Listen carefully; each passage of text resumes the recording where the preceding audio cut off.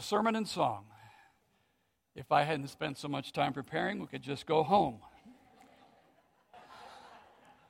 Titus chapter 2. Titus chapter 2. Please turn there in your Bible as we continue our study in Paul's letter to Titus. The focus of our attention this morning is 2 verses. But I think it would be wise for us to set those 2 verses in their context. And so I'd like to read for you, beginning in chapter 2, verse 1 through verse 10. Titus chapter 2, verse 1. But as for you, speak the things which are fitting for sound doctrine.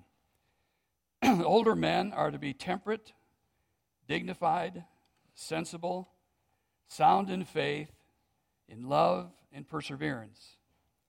Older women likewise are to be reverent in their behavior, not malicious gossips, nor enslaved to much wine, teaching what is good, so that they may encourage the young women to love their husbands, to love their children, to be sensible, pure, workers at home, kind, being subject to their own husbands, so that the word of God will not be dishonored. Likewise, urge the young men to be sensible in all things, showing yourself to be an example of good deeds, with purity in doctrine, dignified, sound in speech, which is beyond reproach, so that the opponent will be put to shame, having nothing bad to say about us. Urge bondslaves to be subject to their own masters in everything, to be well-pleasing, not argumentative, not pilfering, but showing all good faith, so that they will adorn the doctrine of God our Savior in every respect. Let's pray for our time of study this morning. Father, thank you for the great privilege that we have to come and to fellowship and to sing praises and to study your word. Let's never take that for granted, Father, but count it a privilege. And I pray for our time of study this morning that you would instruct us and challenge us. I pray this in Jesus' name. Amen. You remember that Walt Disney fairy tale, Snow White and the 7 Dwarfs? Those little guys, Doc, grumpy, happy, sleepy, bashful, sneezy, and dopey, went off to work singing that song, hi-ho, it's off to work we go. And what a job they had. They worked in a diamond mine. Golf ball-sized diamonds laying on the ground are easy to pick out of the walls. Well, instead of diamond mines, there are some of you who will trudge off to a less desirable job tomorrow. You won't be singing, hi-ho, it's off to work I go. You'll have a bumper sticker on your car that says, I owe. So it's off to work I go. Work. It's part of our adult life, isn't it? The 168 hours a week, many of you will work at least 40 of them. The average adult spends over 2,000 hours a year on the job. Half of our waking hours, 1/3 of our adult life is doing jobs like secretaries or plumbers or builders or auto mechanics, accountants, lawyers, doctors, and the list goes on. Oh, let me just add homemakers with little ones running around who work far more than 40 hours, by the way. The question we want to consider this morning is, does my relationship to Jesus Christ have anything to do with the way I work? Or because I'm a believer, what kind of employee am I to be?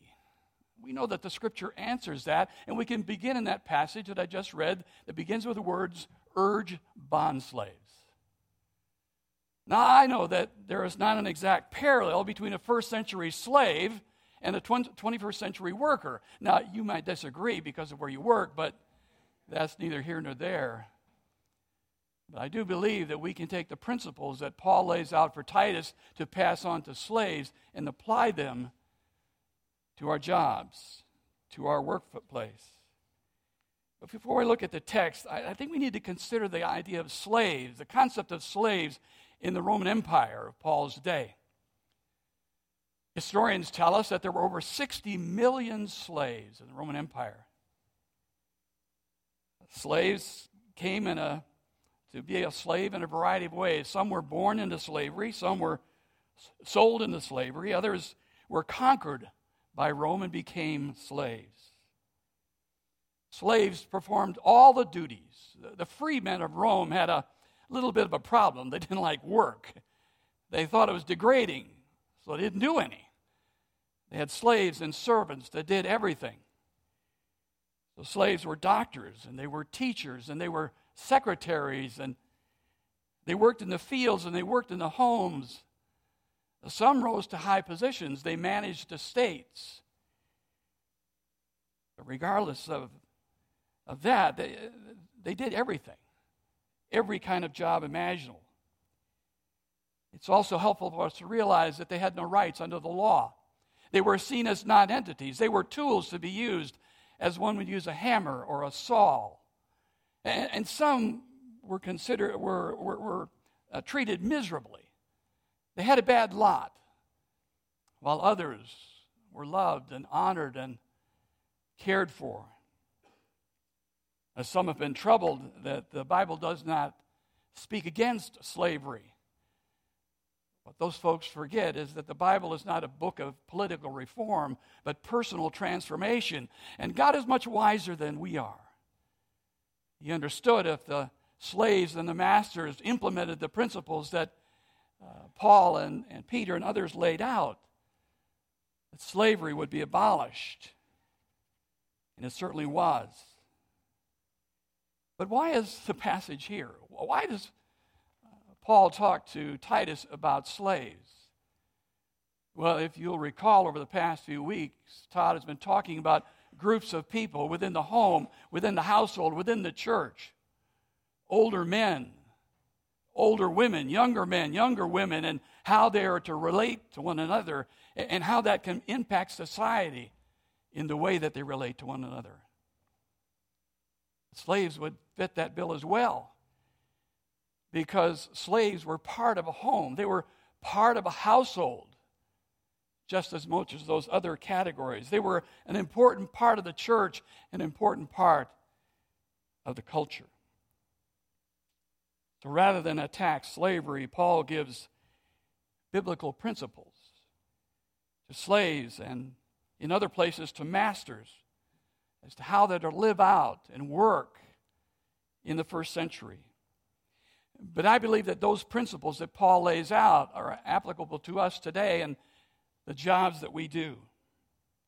So let's look at Titus chapter 2 and verse 9. It seems to me that in verse 9 and the first part of verse 10, Paul talks about three obligations that those slaves have as they relate to their masters. We could put it in our day by saying that we as Christian workers have certain obligations to our employers, to our boss, to our superintendent, whoever that might be. The first is that we are to be subject to our boss, to be subject to our employer in everything. As I thought about that this week, it seems to me that that instruction to slaves would be kind of unnecessary because, let's face it, they were slaves. But it may be that Paul was trying to get out in front of a problem. You see, those slaves had become believers, and they had been taught that they're free in Jesus Christ, free from the bondage of sin. He was afraid they might think that that freedom extended into their earthly status, and he wanted to be sure that they didn't think that was true. They were still slaves, subject to their own masters. Also, he might have been concerned that some of those slaves and masters were both believers. Let's face it, he's a brother in Christ, a sister in Christ, and they might take advantage of that circumstance. He wanted to be sure that they understood that their earthly status had not changed. They were still slaves. They were to be responsive to the master by being submissive to him. The grammar of these words is interesting because it indicates that the slaves were to submit themselves in a voluntary way, if you will, to their masters. And notice the extent in everything. We would say 24/7, every aspect of life, they were to be submissive. Regardless of their circumstance, that was to be the way they approached their duties, obedient to their masters. Of course, there is one qualifier, isn't there? The master's authority did not override God's authority. The master's authority did not extend to asking that slave to do something immoral or wrong. The slave did not have to obey in those circumstances. He may pay consequences. But clearly there are things that they were to do that would not dishonor God. Notice the second obligation. It's stated positively and then negatively. Be well-pleasing. Don't be argumentative. To be well-pleasing carries with it the idea of giving satisfaction to the master. Doing a job in a winsome way that's satisfactory. It's being a good worker. Someone that the master enjoys dealing with, working with.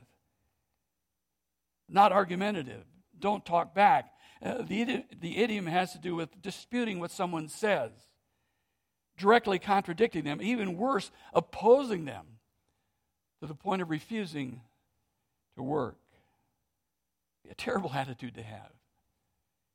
They're not to talk back or to mouth off. In our situation, there are oftentimes forums, and if you have a problem, that you can talk about issues, and you need to do that. Be honest and open and fair with your boss. Slaves, you are to be subject to your masters. 21st century workers, you are to obey your boss. You are to be submissive to him. You are to be a person who is well-pleasing, a winsome worker, if you will, not argumentative. But then the third obligation is given negatively and then positively. Don't steal, but be trustworthy. Pilfering, that's not a word we use much anymore, is it? It means to set aside for oneself, to misappropriate, to steal. It's interesting. You remember when Todd spoke on chapter 1, look at chapter 1, verse 12, if you will, where it says, one of themselves, a person from Crete, looked at the people of Crete, says he was a prophet of their own, and said, Cretians are always liars, evil beasts, lazy gluttons. What an indictment from one of their own. There was a statesman in Rome called Cicero, who wrote on one occasion that Cretans did not think it was immoral to steal. But wait a minute. When a person became a believer, that changed. They knew that stealing was wrong. So Paul says, teach them not to steal. But that's not a problem that's unique to that era or that age. Millions are stolen every day, every year on the job. And I read of a man in Dallas who was was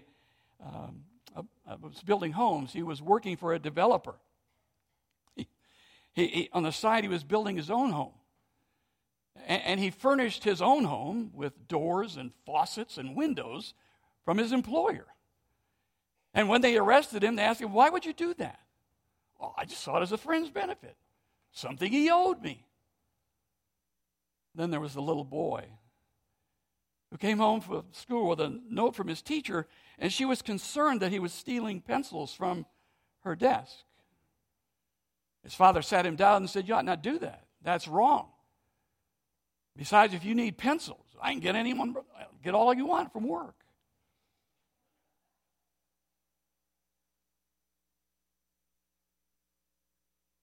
We don't steal pencils. We don't steal windows or doors, but there's a subtle way that on the job we can steal. It has to do with time. come in just a little bit late, leave just a little bit early, take a little bit longer than we should at lunch. And then those digital devices that we have. Texting, Facebook action, surfing the net when we should be working. Well, there I've gone and done it, haven't I? I've stopped preaching and I've started meddling. Well, let's get back to it. That but in verse 10, not pilfering, but is a strong adversative, showing all good faith. All good faith. It has to do with the idea of being faithful, reliable, trustworthy, loyal. Someone who can be trusted in the workplace. Word showing has about the idea of giving ample evidence, of being someone who is loyal to his employer. Slaves in the first century, you who work in the 21st century, be submissive to your boss. He is your boss after all, or she is your boss after all. Be submissive to them in every aspect. Be well-pleasing by not talking back, by not stealing, by contrast, demonstrating loyalty and faithfulness. Before we look at the last words of verse 10 and Paul's instructions to Titus, I want us to look at another passage that deals with the issue of slaves. Titus 2 and Colossians 3 and Ephesians 6 all have similar instructions and similar words. But there's some instruction in Ephesians 6 that's important in our discussion of what it means to be an employee in our 21st century world. So turn to Ephesians chapter 6. Ephesians chapter 6 and verse 5. Paul writes, "Slaves, be obedient to those who are your masters according to the flesh, with fear and trembling, in sincerity of your heart, as to Christ. Not by way of eye service as men pleasers, but as slaves of Christ, doing the will of God from the heart. With good will render service as to the Lord, not to men." And the words that are important for our consideration this morning as it relates to our work and what type of employee I am to be, are those words, but as slaves of Christ, doing the will of God. As a Christian, your job is the will of God for you. Over the years, I've talked to a number of folks about the will of God, and what does that mean? And in every instance, I point them to the Word of God, because I am convinced that the will of God is found in the Word of God. And here, Paul, writing the inspiration of the Spirit of God, Paul explains to the slaves of Ephesus that their work done in service to Jesus Christ is the will of God for their lives. Now, let's be clear, Paul is not writing to labor unions in the city of Ephesus. He's not writing to people who had a guaranteed 40-hour work or a guaranteed annual wage. He's talking and writing about slaves. If that's true of slaves, how much more true is it of us who work under a free enterprise system? Your work is done as service to Jesus Christ, doing the will of God. And notice this with all of your heart, wholeheartedly. Service to Christ. Did you notice that 3 times Paul used that phrase? Verse 5, as to Christ. Verse 6, as slaves to Christ. Verse 7, as to the Lord. You may work in a particular place and work for a particular employer or a particular boss, But what I want you to hear this morning, in that place, you are serving Jesus Christ. You could put here Mary, a servant of Jesus Christ, a physician. You could put Tom, a servant of Jesus Christ, working as an accountant. Or Alice, a servant of Jesus Christ, a mother, a homemaker. Nancy, a servant of Jesus Christ, teaching piano. Steve, a servant of Christ, a plumber. Jim and Sue, servants of Christ, serving in a restaurant in Lubbock, Texas. Not by way of eye service. It's interesting. I think Paul coined that word.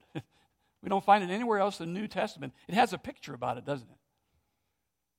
When the cat's away, the mouse will play. We don't do it as eye service to please men. That's not how we do our work. We do it because we know that we are working for Jesus Christ. Remember that old phrase? You used to see it on coffee cups and bumper stickers. My boss is a Jewish carpenter. That's the idea. I think the church has missed this emphasis. I think down through the ages, we've missed this almost completely. For example, we have said to a Christian carpenter, if you're going to be a dedicated Christian carpenter, you need to study the Word of God. You need to be involved in a small fellowship so that you can grow spiritually and have fellowship. You need to attend the services of your church regularly. You need to serve in the church regularly. I agree, that's all very true. But that's not primarily what we should have been telling that carpenter. What we should have been saying to that carpenter is, what is vital and important to God is how you do your work in the marketplace. The kind of furniture you turn out. I cannot believe that in the shop of Joseph and Sons of Nazareth, that there would come from the hand of the Lord Jesus Christ a chair with wobbly legs. That he would put together a dresser in which the door stuck. That the creator of heaven and earth would turn out shoddy workmanship. What we should be saying to that dedicated Christian carpenter is, of course you should study your Bible. Of course you should be in a small group. Of course you should worship on Sunday. What we should have been saying with more emphasis, for God's sake, for His glory, do good work, make good furniture.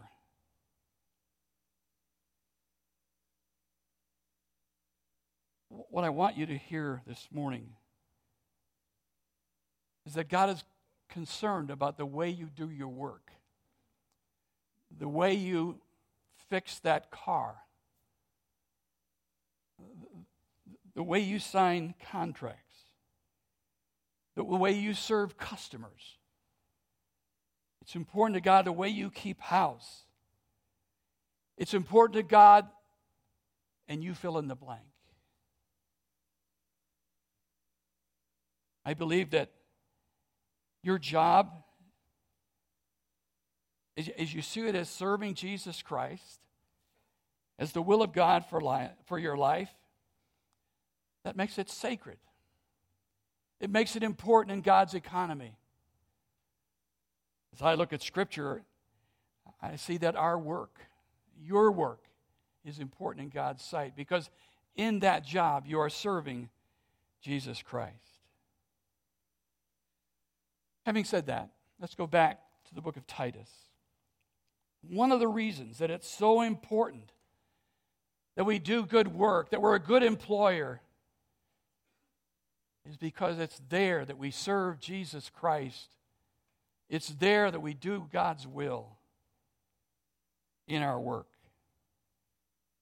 But Titus goes on to tell us that the reason you are to be faithful as a worker in the workplace, that you have the capability to adorn the gospel of Jesus Christ. as a Christian worker, your behavior in that workplace should adorn the gospel and attract others to it. Notice how he says that. So that. Be submissive. Be winsome. Be trustworthy. Don't steal. Don't be argumentative. So that you will adorn the doctrine of God our Savior in every respect. Now, I don't know if you mark in your Bible or not, but if you do, I want you to mark a couple of words. They're found 3 times in these 10 verses. They're what we call purpose clauses. Notice in verse 5, it says that so the word of God will not be dishonored. Live your life in such a way that the word of God will not be dishonored. Then in verse 8, so that the opponent will be put to shame. Live your life in such a way that all of the lies that they say about you as a believer will be deemed to be untrue. They'll be put to shame. And here, live this way, work this way, so that you will adorn the doctrine of God our Savior in every respect. That word adorn is an interesting word. It was a word that was used to describe the arrangement of jewelry in a manner that would enhance their beauty. It comes from that word adorn, from the Greek word kosmeo, which we get our word cosmetics, to enhance one's beauty. And the idea is that through our work ethic, we can make the gospel attractive to others. We can adorn the doctrine of God, who is our Savior, who saves. Every time I think about these words, I'm reminded of a story that I ran across some years ago. It was about an auto mechanic named Cecil, who lived in Toronto, Canada. And a gentleman came into his shop on one occasion and said, my car's not running right. I've got a little bit of a glitch. Could you take a look at it? Cecil did. He did a little tweaking, and the guy was good to go. The man asked him, he said, well, how much do I owe you for that?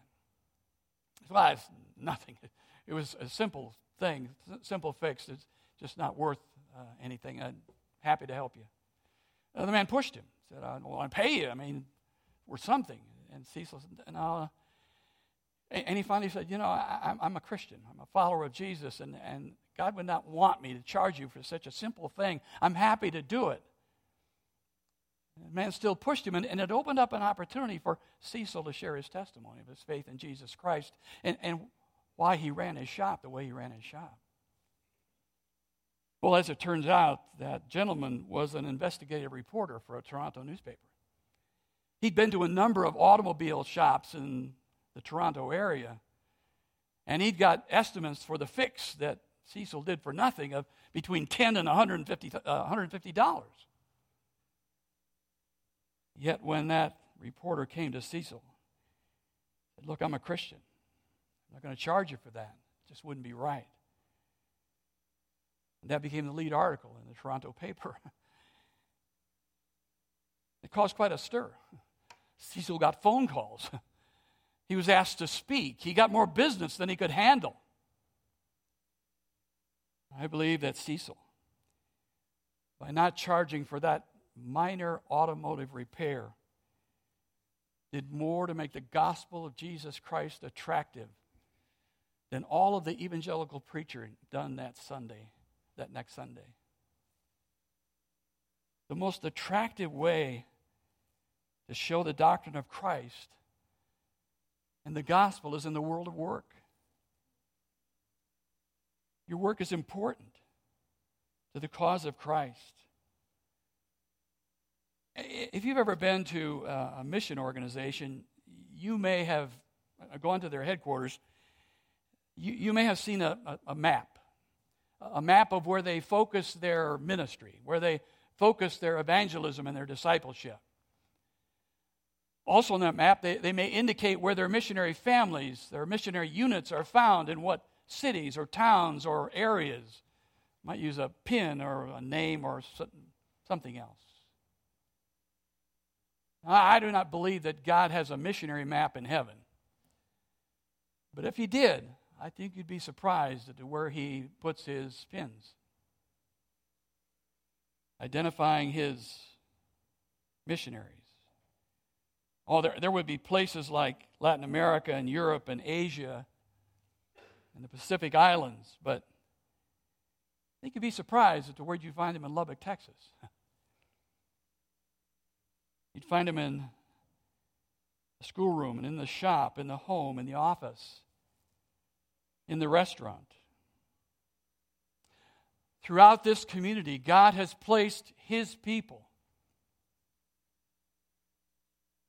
in the workplace to adorn the gospel of Jesus Christ, to attract others to the Savior. That gives dignity to your work. Now, I don't have any desire to get in trouble with the elders of Melanie Park Church. But I want to suggest to you that one of the most important things that you do in your Christian life, you do not do here. As important as what you do here is, on Sunday morning or during the week or whatever it might be, what you do here is not the most important thing that you do. The most important thing that you do is what you do in the workplace, in serving Jesus Christ and making the gospel attractive to others. It's there that you serve Jesus. It's there that you make the gospel attractive. Back in the 2nd century, the church was under attack.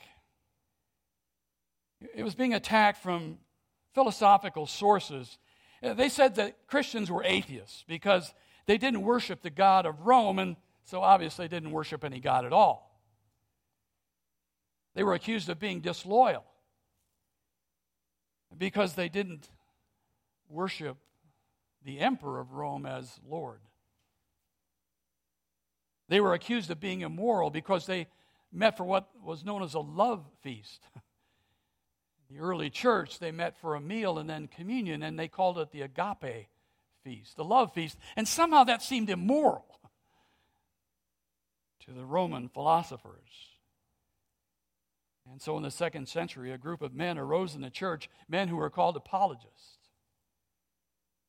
They came to the defense of the Church of Jesus Christ, and they wrote and they preached to the Romans. They met the attack head on. Let me tell you what they did not say. They did not say, you need to come on a Sunday morning and listen to our preacher. He's really eloquent. He's really good. He can explain what this Christian faith is all about. Nor did they say, you ought to read our doctrinal statement. We've laid it out in there. It says what we believe, and, that'll do the job. No, they didn't do that. They said just one thing. To the Roman pagans, they said, you say we're disloyal? You say that we're atheists? You say that we're immoral? Look at our lives. Look at the lives of the servants who work for you. Look at the Christians. Look at their lives carefully. Because if you look at their lives, it will give a lie to everything that you're saying. You know what? We ought to be able to go to the people where you work and say to them, do you want to know if Christianity is a sham or if it's real? There is a Christian. Look at that person. They're not perfect, but they are God's man, they are God's woman in this workplace. Do you want to know about the power of Jesus Christ to change lives? Go to the workplace in the city and watch followers of Jesus Christ as they do their work. Do you want to know about the power of Jesus Christ to transform a man or a woman? There is a teacher. There is a plumber. There is a mechanic. There is a housewife. Look at the way they do their work. Look at the eagerness with which they approach their work, because they understand that that is a place where they serve Jesus Christ. Well, how does it work? Well, in the words of one great poet, as Tommy Snooks and Bessie Brooks were leaving church one Sunday, said Tommy Snooks to Bessie Brooks, tomorrow will be Monday. And it will be. Now, if you're in the educational world, you don't have to go to work tomorrow, but the rest of you probably do. That alarm clock will go off at an hour that is no sensible person will want to get up. And oh, by the way, you've lost an hour, so it'll make it worse. And you'll fight that battle of mind over mattress and roll out of bed and stumble into the bathroom and prepare to go to work. And somewhere along the line, you'll think, oh, man, it's back to the old grind. But perhaps you'll remember the words of Paul that he wrote to Titus so long ago. No, that's not the old grind. That is the place where you serve Jesus Christ.